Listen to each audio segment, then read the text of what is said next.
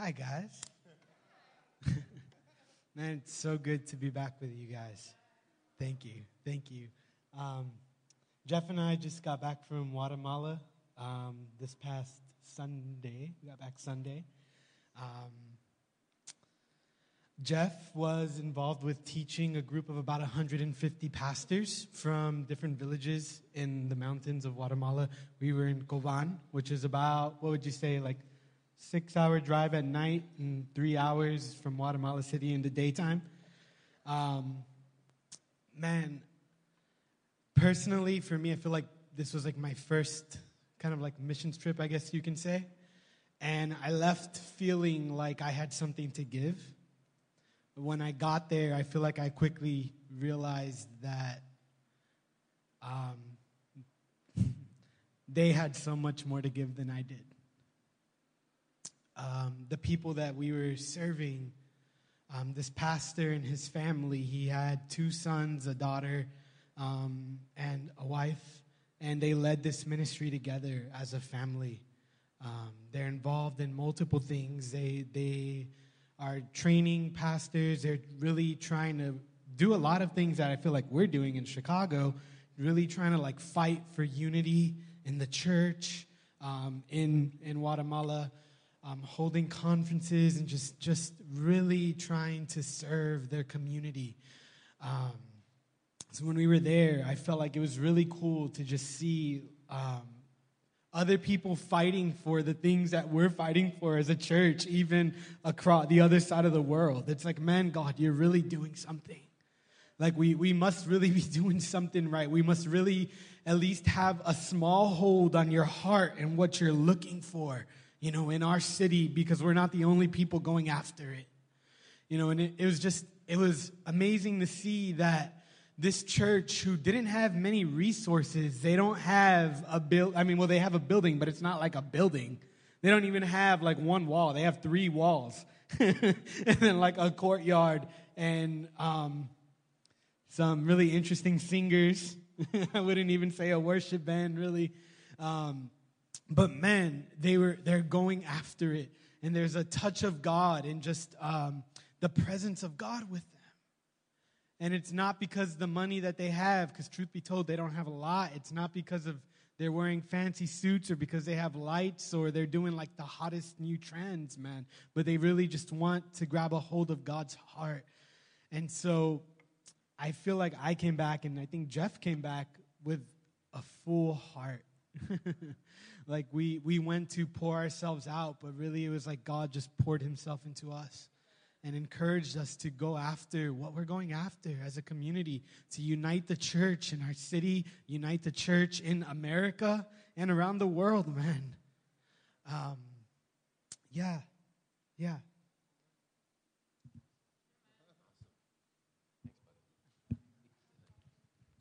That was good, man. Thank you. Yeah, Guatemala was amazing. It was something. I was telling Carol that it was a weird trip for me, because usually when I do these trips, like I go to Kenya every year. I've been to India multiple times. Usually we're specifically located in the midst of people who are either really impoverished or very limited resources. And for a chunk of the time, that was true of our trip to Guatemala. However, I will say this. We worked with a translator whose family represented the kind of the upper crust of society in Guatemala. Like the translator's cousin's husband was a former governor of the region we were staying in, and the other cousin's husband was a senator. And so it was really wild, because we would have these sessions all day, like teaching pastors and eating lunch with them and doing different things. And then at night, they would whisk us away in an SUV, and they would take us to this mini mansion on a hill overlooking the city where we'd be, served by servants and making us this incredible meal. And then the next day, we'd go back to with the pastors and teach all day and be with these guys. And then at night, we want to take you to visit our finca, which is like kind of huge piece of property, which ends up being a coffee plantation where they're growing bananas and mangoes and all like bamboo. And I'm like, this is really weird. I didn't really know what to do with myself half the time because I felt much more comfortable with the poor pastor types than I did in this like mansions. But one of the things that this lady, Brenda, her name is, you'll meet her before too long. She was telling us that in Spanish, she'd say, God has given us cuello in this region. Now, cuello is a way of saying we've got some kind of like favor here. And it was literally true. From the poor to the rich, these folks were just connected and working toward kingdom goals. So even these rich folks were like, one family in particular, they basically donated their money to run a center for women and children where ladies could come in, they could get training in raising kids, parenting classes. They had like a free clothes closet where you could go in and pick out things, and there was counseling. Licensed clinical psychologists and counselors were volunteering time to meet with these young women, and in addition to Christian pastors who were caring for them. So I was like, to me, it kind of spoke to our situation here in Chicago, where we're not trying by any means to like get rich and do the prosperity gospel thing. There's enough people doing that. They can have it. But what we want is impact. And it really even challenged me to pray for favor in our city, that God will open doors for us, that he would put us in places where we can impact people. Relationships that end up opening doors for ministry in places, in spaces, even buildings or locations where we need to be, if there's a feeding program we're supposed to do, if there's an after-school thing, whatever. What I saw in Guatemala really encouraged my heart. The ministry we were able to do was amazing. Andrew was thrown into the fire the first time he ever preached with a translator, and Eddie did awesome. It was rough the first night, but man, his attitude was awesome. He was like, okay, he learned from his mistakes. He got out there, and the people loved him. They just loved Andrew because everywhere he went, he was the first guy to just ask if there's something he could do to help. And that was one thing I really appreciated. Some people go on these trips, and they just kind of come into a situation, and they just kind of sit down, and they wait for people to tell them to do something. Well, Andrew, every time we got somewhere, he's just looking around. If he saw a bunch of people from the church setting up chairs, he'd go get chairs and start setting them up. If he saw people organizing something, he'd just go over there and start helping. So, man, I want to commend you on that. I think that spoke volumes to the people there. That, you were ready to come in there as a servant with a humble heart. It was just awesome. So, be praying for this city, Coban. Guatemala. I think we might have a future there as a congregation. Like Andrew said, the pastor's heart was very close to ours, like just a lot of the same values, a lot of the same vision.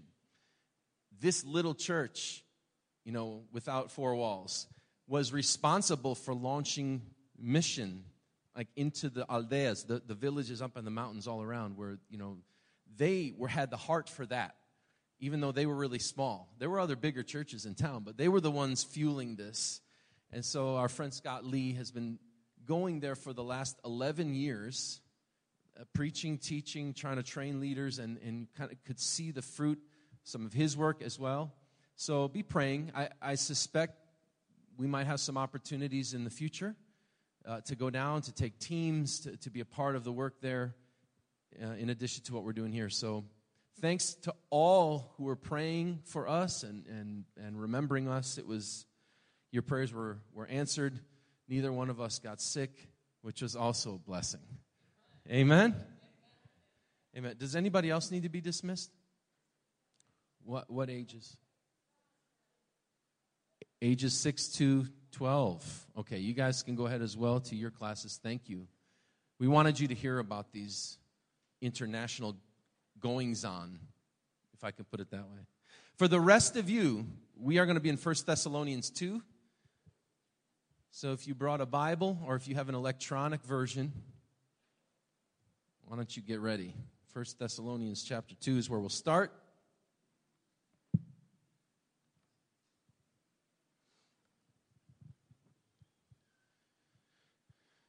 You know, I have my heart tonight to just speak a little bit about an apostolic mindset. The way that the Apostle Paul sees and understands the work that he's doing. And I'm going to get to that in a minute. That comes out of 1 Thessalonians 2. But before I get into that, I want you also, so maybe put your finger in 1 Thessalonians 2, but I want you to turn back to Acts 16. It's Acts 16 and 17 where we see the setup for what we're going to read in 1 Thessalonians 2. Okay? Acts 16 describes, beginning in verse 11, the ministry that Paul and Timothy and Silas were a part of in a city called Philippi. Philippi's in modern-day Greece, although in ancient times it would have been called Macedonia. Paul and his companions arrived there in verse 11, and they immediately look for what's called in the text a place of prayer. Apparently, Philippi did not have a proper synagogue. To have a synagogue, you needed a certain number of Jewish men in order to constitute this. Usually it was 10 men, and then you could construct a building where folks would come to pray, and they would come to read the Scripture, the Torah, and sometimes they would come to teach and instruct. Doesn't seem like there was such a place in Philippi. So Paul and his companions heard that there was a place where people were praying, however, that it wasn't a formal synagogue, and it was near the river. So the text tells us that they went ahead over by the river where they encountered a group of women. Come on, ladies. Women were praying by the river. You guys with me? And contrary to some of the expectations in our day, the three apostolic men of God did not pass over the women to look for people that were more important. They went to the women who were praying because they realized something was of value there and that these ladies had a heart for God. So they came over, they preached the gospel. One woman in particular was not only converted, apparently, but so moved by what she heard that according to the text, she kind of urged these men to come and stay in her home. Now, her name was Lydia. She sold purple fabric, which probably meant she was a wealthy woman. So a wealthy woman, we don't know if she was married. She could have been single. Either way, she invited the apostles to come and stay in her home, and this became a kind of headquarters in the city for the gospel movement. Now, as Paul and his companions were working in the city, they began to be harassed by a woman who had a demonic spirit. Okay, the text says that over many days, this is Acts 16, verse 15, over many days she would point out and she would say things like, "These are servants of the Most High God," and other things like that. And you would say, well, what's wrong with that? I mean, why was that bothersome to the apostles? They were. Well, because these proclamations were being like manifest as a result of a demonic spirit, a python spirit, the text says. It's a kind of regional god, a regional demonic influence. And so for many days, Paul put up with this. It's interesting to me. You ever wonder, like, why didn't he deal with this the first time he heard it? Well, for some reason or another, he just let it go for a while. But in Acts 16, verse 15, it says, after many days, he had had enough. How about that? He said, that's enough. And so he cast out the demon. Now, the demon was allowing this woman to prophesy, actually, to foretell the future. And this woman was a slave, and so whoever owned her realized that now that demonic spirit had been cast out, she no longer was able to foretell the future. So think about this next time you're getting ready to cast out a demon, because not everybody's going to be happy about what you're doing. You would think like there would be, oh, hey, praise God, this demonic person has been liberated. No. The owner of the woman was mad and led a procession bringing Paul and Barnabas to the Agora, the main marketplace in front of the Bema, this seat where cases will be adjudicated, accusing him of doing things wrong and of putting forward customs that were contrary to Rome, like allowing demon-possessed people to prophesy, apparently. So he gets arrested. At least he and Silas are arrested. Apparently Timothy isn't arrested at this point. Not sure why. Maybe he wasn't a part of the main ministry activity. But according to Acts 16, only Paul and Silas are thrown into jail. They're put in prison. They're put in like actual braces around their ankles, and they're locked up. And being super depressed, they sat around whining for 3 hours. No, it's not. I'm sorry. That's not what the Bible says. Actually, that's what we would do. Things aren't going our way. No, Paul and Silas, it says, around midnight, started singing hymns and praising God. Of course, it's a natural thing to do when you're in jail. They start singing hymns and praising God, and there's an earthquake. All right, all the shackles fall off of everybody. And the jailer, recognizing that an earthquake has happened and that the door of the jail has been opened up, he takes his sword and he's about to, run it through because he figures all the prisoners escaped. They're going to kill me anyway. Might as well take care of this now. But from the inside of the jail, hey, we're still here. Don't kill yourself. We're still in here. And the jailer's like, what are you talking? Why are you still here? And he comes in and he asks them what's going on. And long story short, the jailer takes these dudes out of jail, brings them to his own house, and requests them to explain how it is that I should be saved. Has that ever happened to you? It's kind of bizarre. Like, people come up to you, how can I be saved? Please tell me. Well, after supernatural earthquakes and stuff, that tends to happen. But they preached the gospel. The Bible says the jailer and his whole household came to faith. Pretty awesome. Okay, now, so that's, when this happens, they try to tell the apostles, okay, just go ahead, leave the city. The end of Acts 16. But you know what old Paul does? It's like this guy kind of pushes the envelope at times. If it's me, they just put me in jail. They're telling me, okay, you can go. I'm just going to go. But Paul says, no. You guys put us in here publicly. According to Acts 16, they beat them with rods. There was no trial. You threw us in jail. You beat us with rods. We're Roman citizens. And now you're just going to tell us to go without any kind of public apology? No, we're staying. It's like, and I think at that point, the administrator's like, you can't stay here. We've had enough of the earthquakes and whatnot. You're going. So they actually issue an apology. And they marched them to the edge of town, and they said, we apologize. Now, would you please be on your way? And Paul says, okay. At least he got the apology. It's really interesting to me. He was not going to just let that go. The name of Jesus, the reputation, I believe it wasn't Paul. It wasn't his issue. He wasn't proud and arrogant. He was like, no. The testimony. People are going to hear it from you publicly that we did nothing wrong. And it's for the gospel, not for him. He could care less about his own reputation. It's the gospel. So he comes back to them and forces them to declare publicly he's innocent. And then he says, okay, we're going. And right after that is when they show up in Thessalonica. And that's where we start Acts chapter 17. So if you look there in verse 1, it says after they left Philippi, they traveled through a couple of towns, and then they came to Thessalonica. Thessalonica is also in the northern part of Greece, Macedonia, really, in the ancient world.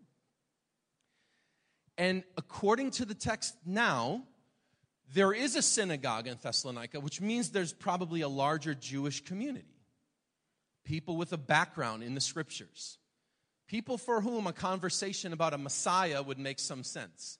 So Paul, according to the text, spends 3 Sabbath days reasoning with them in the synagogue. And the first thing he's trying to prove is that the Messiah had to rise from the dead. So that's what the text says. He tried to reason with them, showing them from the scriptures that the Messiah had to rise from the dead. Now, he might have appealed to Psalm 16. He might have appealed to any number of passages in the Old Testament that show this pattern. of a man who dies and then who has to come back from the grave. There are different places. But he's arguing about this, and then at the end of it, he's saying, now I want you to know that Jesus is that Messiah because he rose from the dead.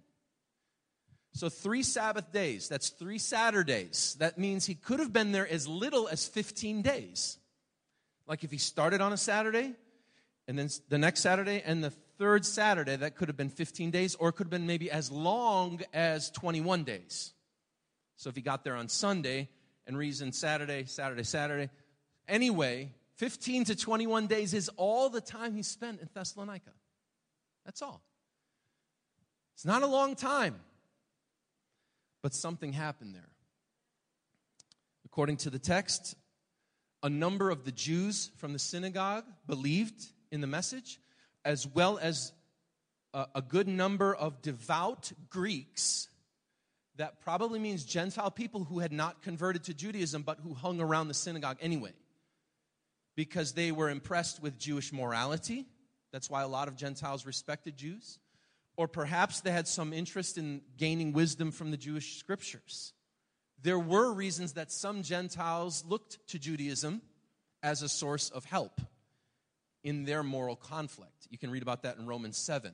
It didn't work very well because the law can't really make you right. But it was better than their Gentile stuff, and so some of them hung around the synagogues. So many Jews believed, devout Greeks, and not a few of the leading women. Come on, ladies. What? The leading women again. Come on. If someone tells you women cannot be the foundation of a strong church, they are not reading the Bible. I promise. Philippi and Thessalonica. Greek women. What? Greek women, the foundation of the church in Macedonia. Come on, you get your people fired up here. Please. Not a few of the leading women. See, leading women are reasonable. Leading women are intelligent. Leading women have a heart for God. And these women, they expressed that and they signed on to this Jesus movement, and so they became a part of this thing. Now, the Jews from Philippi came to Thessalonica to try to stir up trouble. How about that? They lost over there, so now they're coming over here to try to thwart the thing. So Paul and his crew had to move out of the synagogue, and they started meeting in a new headquarters. Now, I'm not giving you all the verses, but you can read this later. They start meeting at Jason's house. Y'all know Jason from the hood, right? From the block, Jason. They started meeting at Jason's house. And the house now became recognized as a location from which the movement was working. If you guys were here, some of you guys, you haven't been around long enough. But when we first started doing the house churches, this is one of the passages I referred to.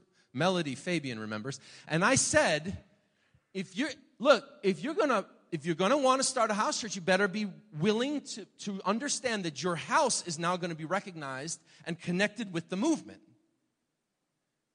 And when they got frustrated with Paul, they came for Jason. Because they said, oh, boy's meeting in your house. You're coming with us. So they brought Jason and his, whatever. They brought him. They got him in trouble.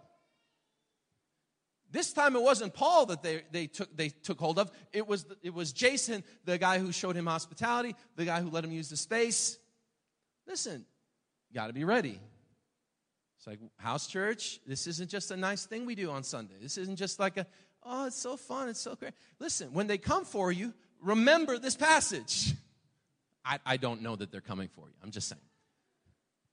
I'm just saying it because I don't want anybody to say, you never told us. No, I told you. We told you. So they came for him. They came for Jason. They brought him and they threatened him. And Jason paid them money to leave him alone. Hey, sometimes that's what you got to do. And so they put forth a large sum of money so that they, and that was it. And then Paul and Silas and Timothy left. And they sent them on their way to the next spot. Now listen, why do I go through all that? Because I want you to understand something. This is a narrative. It's a description from the author of Acts, probably a guy named Luke. He's just describing to you what's happening, right? He's telling you what's going on. He's giving you some of the highlights. He's giving you some of the things that took place. But what I want you to understand is what's going on in Paul's mind and heart behind all of it. And that's what we get out of 1 Thessalonians. So we got the narrative here in Acts, but you're going to get the mindset of the apostle when you look at what he's writing about that experience. So let's turn to 1 Thessalonians, the 2nd chapter. I think you still had your finger there. Let's just read this first half of the chapter here. It's 1 Thessalonians 2, verse 1. It says, For you yourselves know, brothers and sisters, that our coming to you was not in vain. In other words, we didn't waste our time. It wasn't a lot of time. Remember, 15 to 21 days. Mira, she's adorable. Sorry. 15 to 21 days. But our coming to you was not in vain. You know it wasn't in vain. But though we had already suffered and been shamefully treated at Philippi, as you know. Now that's the story we just read about. Where they were arrested, they were beaten with rods without a trial, unjustly. That wasn't supposed to happen to Roman citizens. They were thrown in prison, in shackles. He says, we were treated shamefully, and you know what I'm talking about. So in other words, they're on board, they understand the story and what had happened to them. So even though we had gone through that, we had boldness in our God to declare to you the gospel of God in the midst of much conflict. Do you know how sometimes in our lives we wait for all the dust to settle before we want to start doing something? Well, Paul said, no, it was in the midst of the conflict that we came to you anyway. Nothing was settled. I mean, we got apologized to, but we already knew when we showed up that they would be coming for us again. Because that's basically the pattern of the book of Acts. Wherever Paul goes, they're following him. And they show up there. Read Acts 13 through 14, and you can see this happening in Asia Minor, a different part of the ancient Mediterranean region. This is what happens to him. It's his norm. You know what I'm talking about?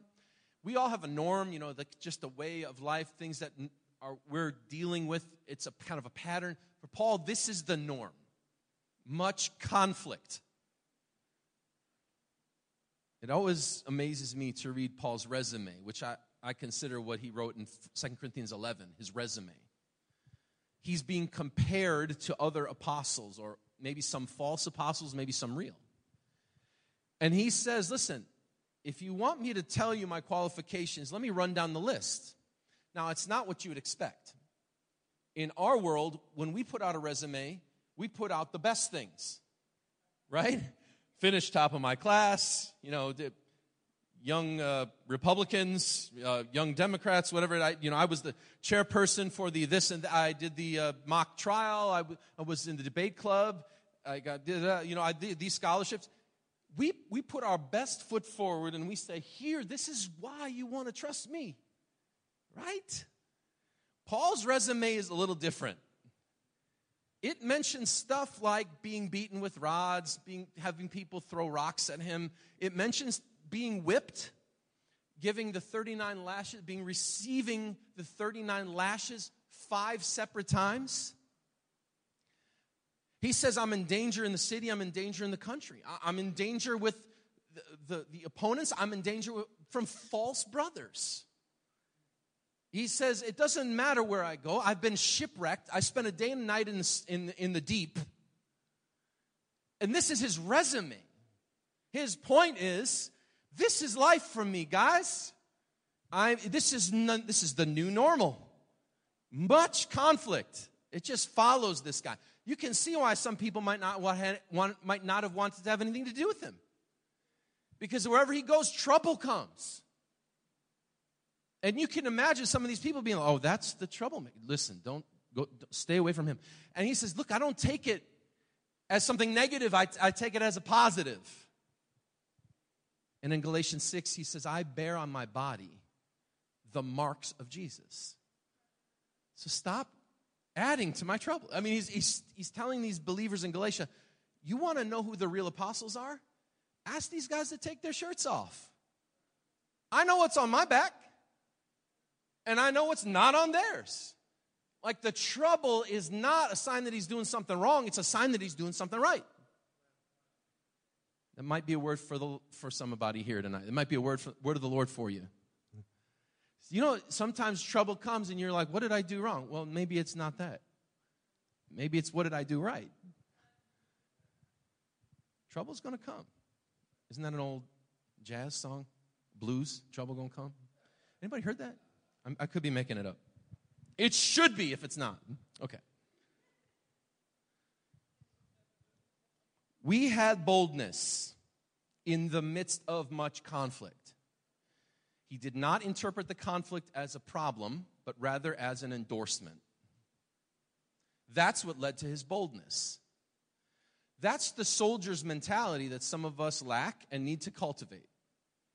The minute there's a problem, we start whining and moping around. It's like, hey, this is what you signed up for. Be ready for much conflict. It's the nature of things. When you sign on to God's kingdom, you find yourself in opposition to the other one. We had boldness. Our appeal does not spring from error or impurity or any attempt to deceive. But just as we have been approved by God to be entrusted with the gospel, so we speak. Now, Paul's getting into motive here. Motive. That's an M word. I have a few M words tonight. So if you want to write those down, you want to just file those away, you want to make a little entry in your smartphone, I have a few M words for you. The first one is motive. Getting inside the heart of an apostolic man. You want to know what makes him tick? He's showing you right now. He said, look, we didn't do this because we wanted to get something from you. We didn't do this out of anything impure. We were not hoping you would like us. Okay, do you see what he says? He says, we didn't do it out of these motives. We weren't trying to deceive you. You see, God improved us. God entrusted us with something. It's the same verb that when it talks about people in the Bible having to trust God, it's the same verb here applied to God. Paul's saying God trusted us. Now, we don't like to use that language because it sounds arrogant. It sounds proud. But you know what? Paul knows something about who he is. He and Silas and Timothy, they know who they are. And they're not playing games. And so when it comes to the issue of what are you doing here, Paul's response is, we've been approved.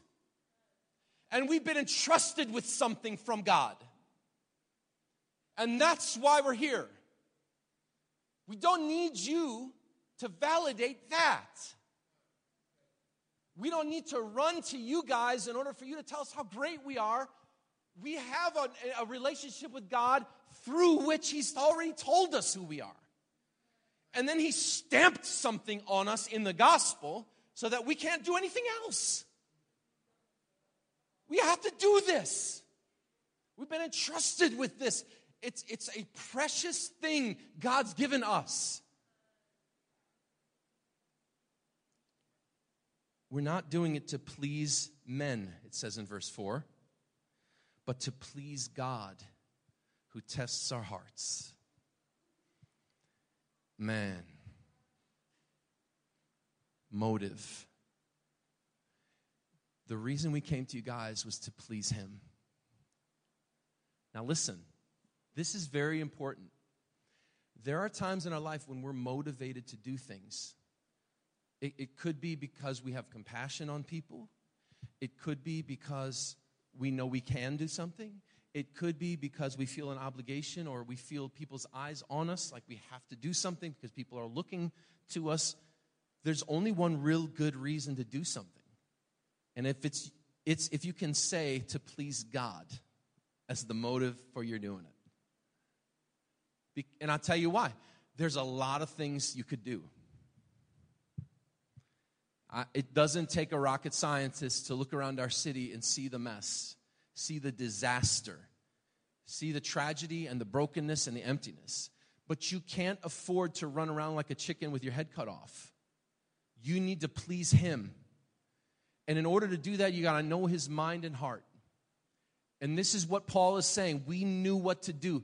We had a responsibility before God. It's why we came to you. We did it to please Him. That was our primary motive. That the whole thing stands and falls on this issue. We live for the Lord. We don't just live for the Philippians. We don't just live for the Thessalonians. We don't just live for the Jews. We don't just live for the nations. We live for Him. That's the dividing line that measures everything. We can't fall into the issue.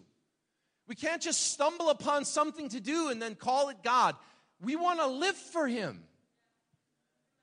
We're willing to die for Him, but how about living for Him too? Sometimes we think, oh, well, I gladly give my life for God. If it came down to it, somebody put a gun to my head, I would say Jesus is Lord.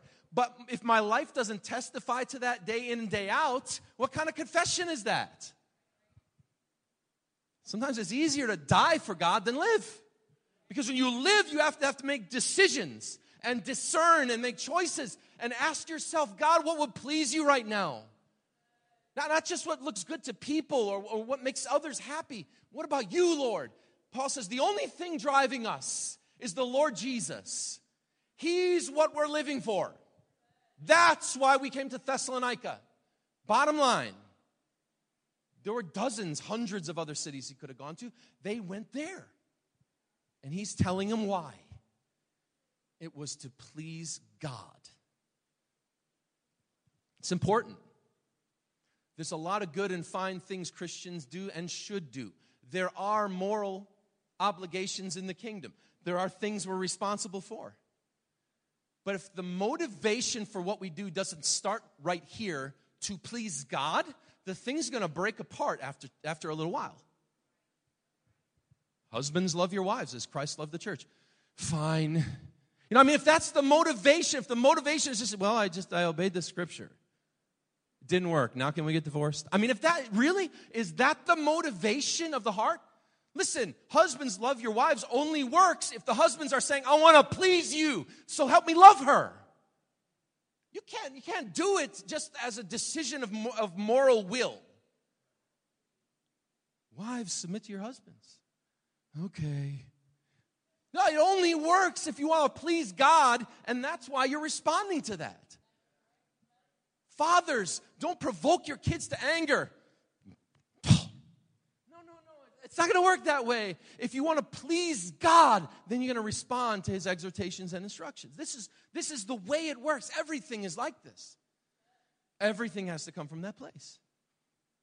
Knowing, Paul, saying multiple times, Jesus is Lord. He's fully authorized to run our lives. And He's fully qualified to run our lives. You want to put your resume up against God's and ask yourself, who is more qualified to run my life? Me. Graduated 3.7 from state school in Wisconsin. God created the heavens and the earth in 6 days. Come on. So look, if He's qualified to run your life, wouldn't you want to get on board with that? Wouldn't you want to be like, yeah, you have a better plan. And in fact, you love me and you care for me, so I want to trust you. You tell me in your word that if I obey you, it makes you happy. Let me do that. The motive. Paul's not just running around Macedonia. There are directions, there are targets for him. There are reasons, and all of it boils down to that. He's got one person, the living God, whose opinion he's concerned to validate.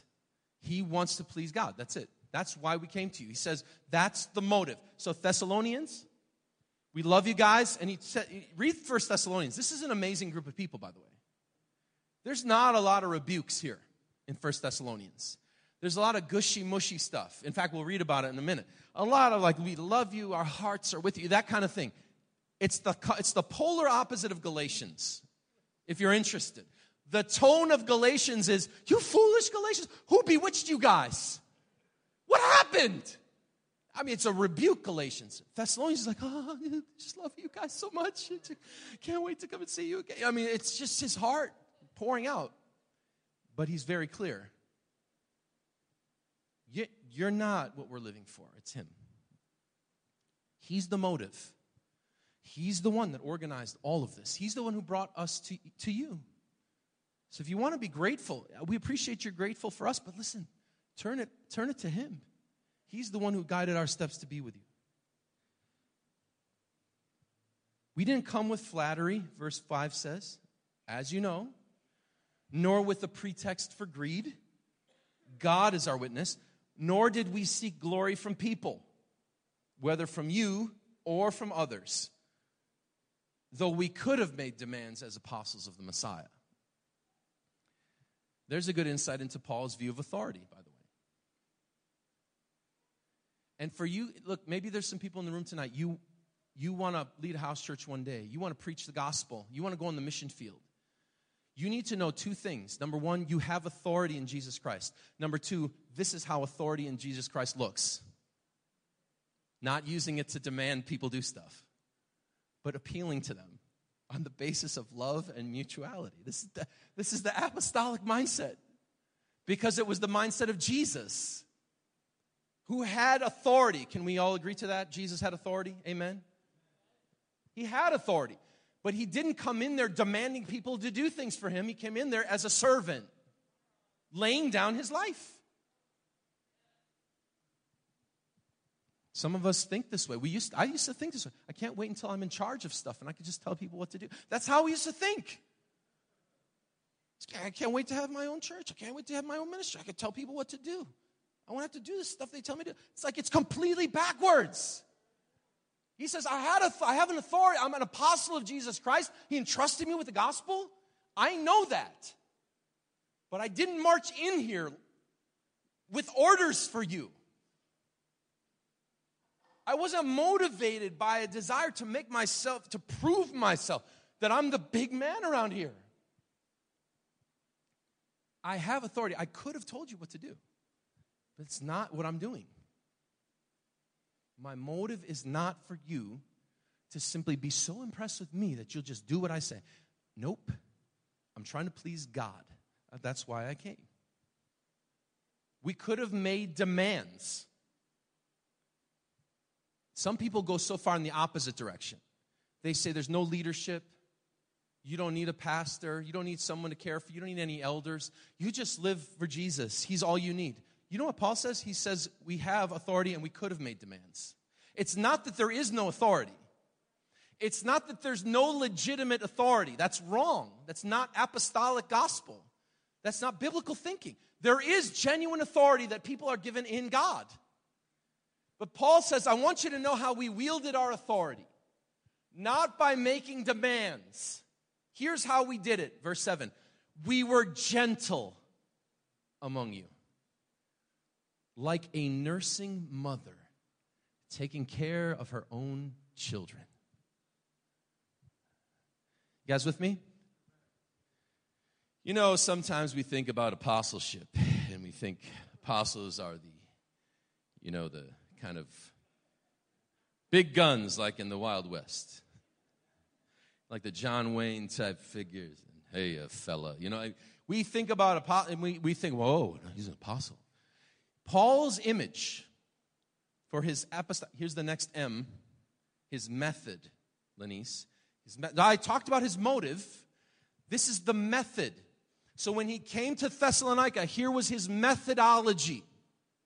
Here's how we're going to break through in Thessalonica. Paul says, I became like a nursing mother. Are you kidding me right now, bro? Hey, what? You do what now? No, he said, we were like a nursing mother with you guys. So here's what you need to have in your brain. Apostolic authority equals nursing mother. Okay? Apostolic authority the method looks like nursing mother.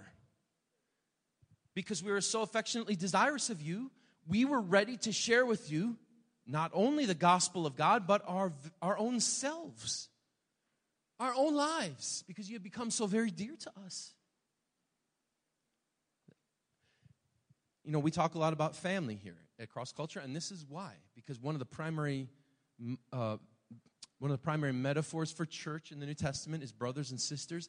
And here, you know, a great apostolic paradigm is parenting. A nursing mother who, I don't know if you can think of a more tender, vulnerable, like exposed position to be in. I mean, a nursing mother. Are you kidding me right now? Paul says, that's what I was like. We just opened our life to you. The life that was inside of us, we gave to you. And we didn't do it through a surrogate. We ourselves nursed you. By the way, this isn't a statement against surrogate mothers or anything. Please don't hear what I'm not saying. But what he said was, we did everything we could do. We did the most possible, intimate, exposed, gentle, tender thing we could think of. That's how we were with you. We longed for you. We pleased God, but we longed for you. We cared about you. And so we put ourselves in this position where, man, what we had very inside of us, we opened the door for you to receive it. You remember verse 9 says, brothers and sisters, our labor and our toil, we worked night and day, that we might not be a burden to any of you guys while we were proclaiming to you the gospel of God. Think about that. You know, they didn't come in asking for charity. They didn't come in looking, even caring for hospitality. They just, listen, we'll take care of everything. We're fine. We're interested in you and how you guys are doing. That's what a vision of apostolic life right there. Children don't take care of parents. This is what Paul's thinking. Parents take care of children. You don't go to an infant and say, hey, could you guys please get out and mow some lawns because we got to get some milk. No, parents take care of the children. So in Paul's mind, he's like, listen, we'll handle it. Whatever our needs are, we'll work, we'll take care of it, we'll do it. We don't want this burden to be on you guys. You're like children to us. And one day you'll grow up and you'll take care of yourselves. Right now, we're going to take care of you and we'll take care of ourselves and we're going to demonstrate a way of life in front of you. You are witnesses, verse 10 says. And God also, how holy and righteous and blameless was our conduct towards you believers. For you know how, like a father with his children, we exhorted each one of you and encouraged you and charged you to walk in a manner worthy of God, who calls you into his own kingdom and glory. Sometimes we might think, again, well, that's pretty arrogant, Paul. You're saying that you're holy and righteous and blameless. But it's not arrogance, it's a reminder. Paul's not trying to prove a point. He's trying to remind them of the reality that they witnessed. Now, if his life wasn't holy and righteous and blameless, then we got a problem. But if it was, then it's an illustration of the nature of God's kingdom. Do you understand what I'm saying? The method was to just live in front of folks and raise them like children. It wasn't like super complicated. Paul didn't come into Thessalonica and start setting up, whatever outreaches. He was sharing the gospel with people. We'll see that in a minute. But it was his life that he said, this speaks to you, it should speak to you. What we did, how we did it. We're not just people coming in to drop off some tracts for you and say, good luck, carry on. He said, we came, we lived with you like a mother, I nursed you, like a father, I exhorted you, I encouraged you, I charged you with things. I put in front of you something to live for, something that matters, something that you guys could have stepped into. That's the way we did it. It was our method. He spoke to them with his life. He illustrated the nature of authority, and he became a parent. And he gave them a vision for what maturity in God looks like then. We want to raise these points because sometimes we might get lost in the sea of things to do because, again, there's a lot to do. But these are foundational things. Pleasing God, being a parent, having such conduct that is visible to people. He said, our lives were in front of you. There wasn't anything hidden. There wasn't a do not disturb sign like, oh no, you can't. Look, we'll talk in the synagogue on Saturday, but the rest of the week is me time. There wasn't that mindset. The mindset was that, look, you saw what we did. We worked all day. We were with you guys in the night. We preached the kingdom. We proclaimed the gospel. We lived for you. We nursed you. We raised you. We charged you. Guys, this is 3 weeks only. But in 3 weeks, it was enough time to leave a track record that he could appeal to months or maybe years later and say, you remember this, right? He assumes that they remember this. This wasn't something like he was trying to persuade them. Well, you remember that one time I kind of acted nice to you? Yeah, no, outside of the pizza parlor, I picked that thing off of your shirt. Like he didn't have to make up ridiculous things. He could just say, you remember. Night and day. Our lives were the example of what we're calling you into. That's the method. Now, all of this is grounded in the message. It's a third M. I'm usually not a big alliteration guy. I'm really not. I can't remember the last alliteration message I gave, in point of fact.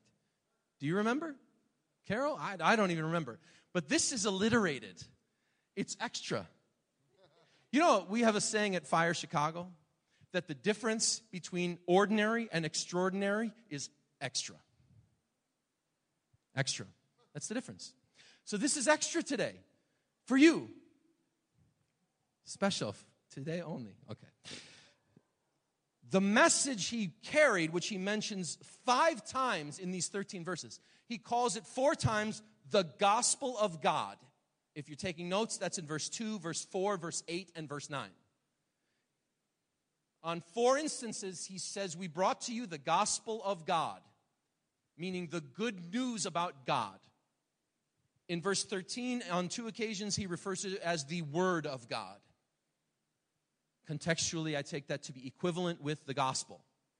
The gospel of God is the word of God. That's the message that we came to articulate to you. We could spend a lot of time talking about what the gospel is, but in a brief statement, Paul summarizes the gospel in Romans 10. He says, Jesus, the Messiah, is Lord. That's his summary. Romans 10, verses 9 and 10. A lot of you guys know that verse. It's a part of the Romans road, if I'm not mistaken. If you believe in your heart that God raised Jesus from the dead and you confess with your mouth that Jesus, the Messiah, is Lord. Because if it's with your heart that you're justified, but it's with your mouth that you confess and you're saved. It's part of the Romans road. Okay, never mind. The gospel of God is that Jesus, the Messiah, is Lord.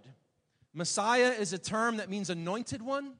It's a reference to Israel's long-awaited king and deliverer.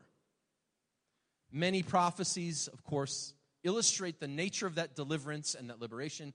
Jesus perfectly revealed it, that it wasn't a socio-political issue, it was a spiritual issue, fundamentally, that led later to socio-political change in terms of people realigning their lives under a new leadership. That would be the Lord Jesus. So Messiah means that. It means royal, like royal anointed one. Israel's king.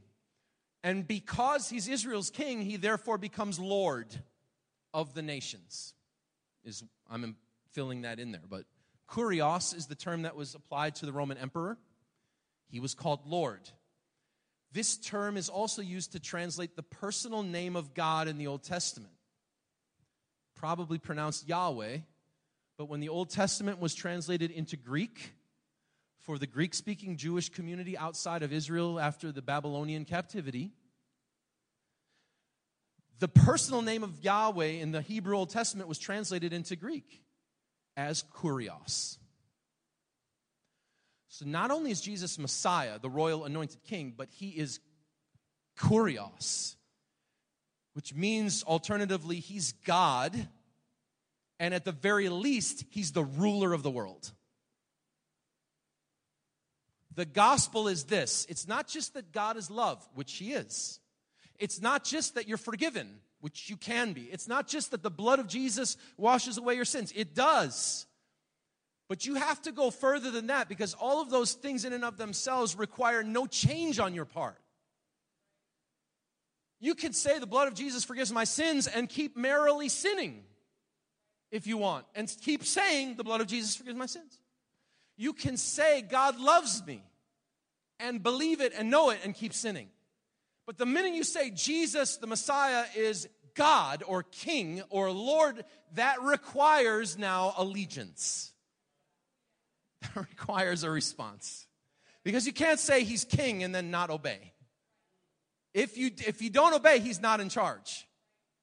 Romans 6, you are a slave to the one you obey. That's it.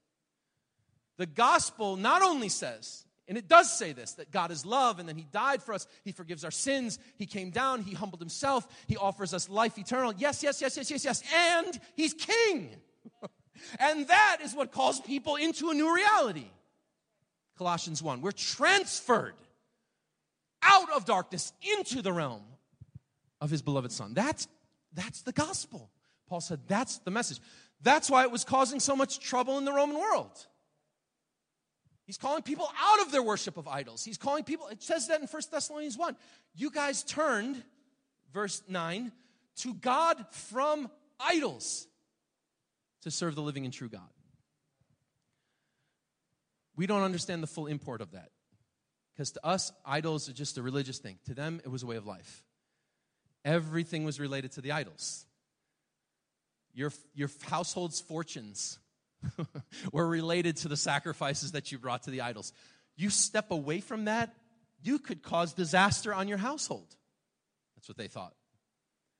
You don't worship God right, you could cause an earthquake or some kind of volcano to erupt on your city. But the Thessalonians did it anyway because Jesus is the Messiah and he's Lord. That's his message. So he's calling them into that. And finally, the last M, and we're going to be done. The last M is mission. What was he seeking to accomplish? What was Paul's objective in all of this? What's the apostolic mandate? What's the grid? What's he looking to do? I believe he expresses it in verse 12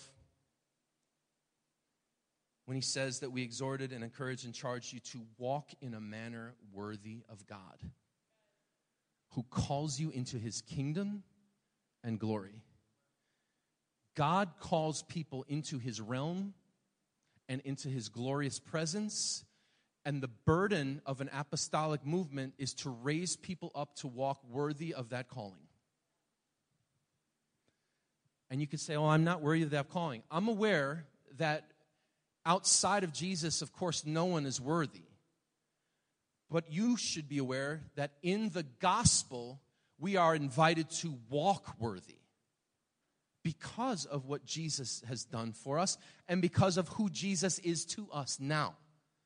The Lord and leader of our lives, the one who gives us the Holy Spirit, the one who equips us with everything that we need and then puts us in a position to say, now live the way we're living. This is like Paul, Timothy, Silas, walk worthy. What does that look like? I just told you. You saw it lived out in front of you. Now just do that. Paul can say this in certain instances. Imitate me as I imitate God. It's not arrogance because it's real. He's not trying to make people think a certain way of him. He's just saying, look, I know you need a grid. You guys came out of idolatry. You don't know the God of Israel from Adam. Well, you probably don't know Adam either because that's in the Bible. But you don't know the God of Israel from whatever, from Tinkerbell. I mean, they don't know what to do. You understand? They're coming out of idolatry. They don't know how to worship God right. They don't know the 10 Commandments. They don't know who Isaiah is. And Paul shows up in their town. He casts out a demon.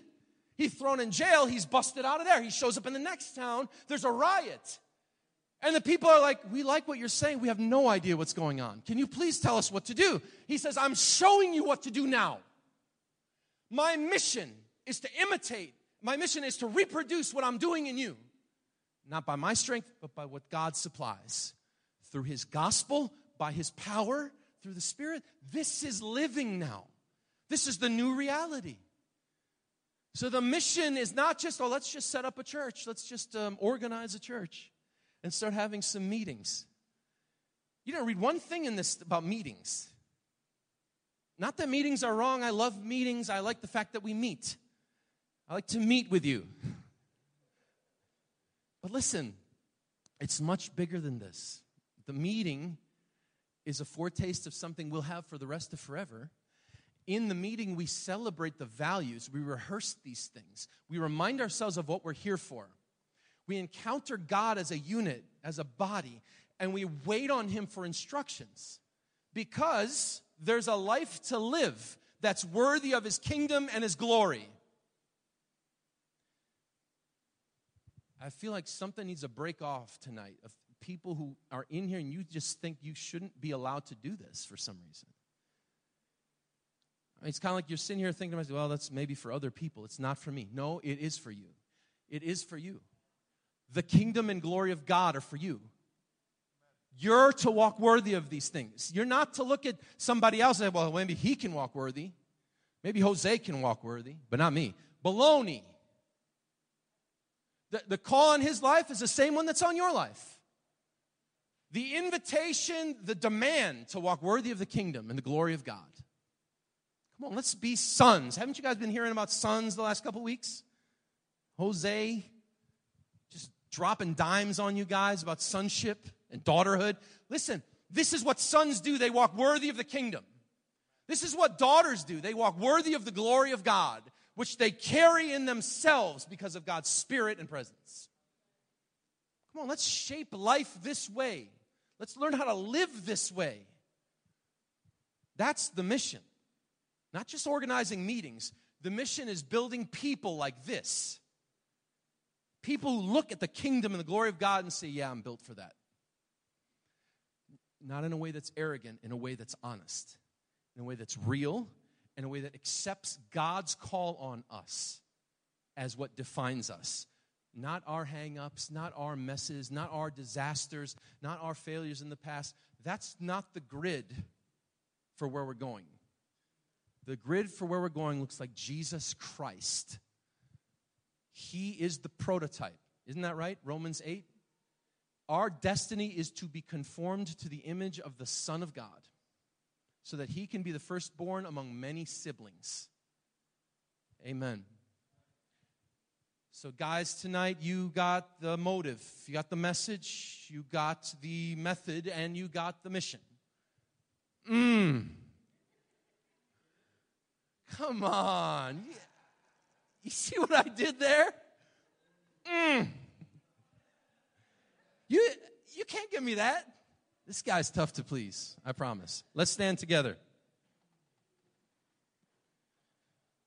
Put your hand on somebody's shoulder, just 1 minute. We're just going to end this. Praying as a unit. If you're not by somebody, get by somebody.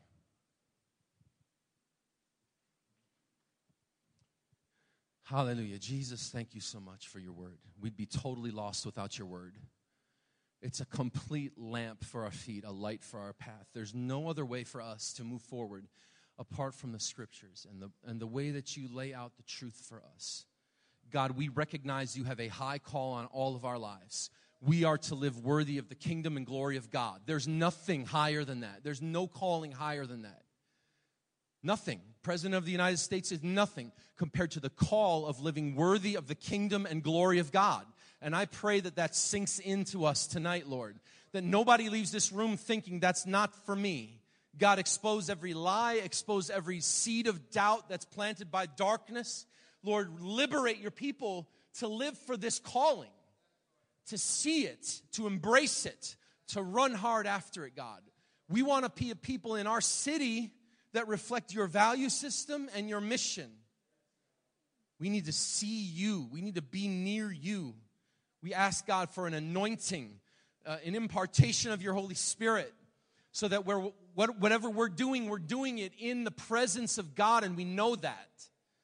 That whatever we're doing it to please you. Whether we're at work, whether we're at home, we're at the park, we're at the grocery store, nothing changes really. You're still Lord wherever we go. You're still in charge of us.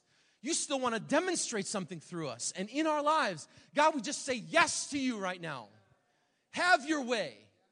Make us into that people that is worthy of the kingdom of God. Worthy of the glory of your person.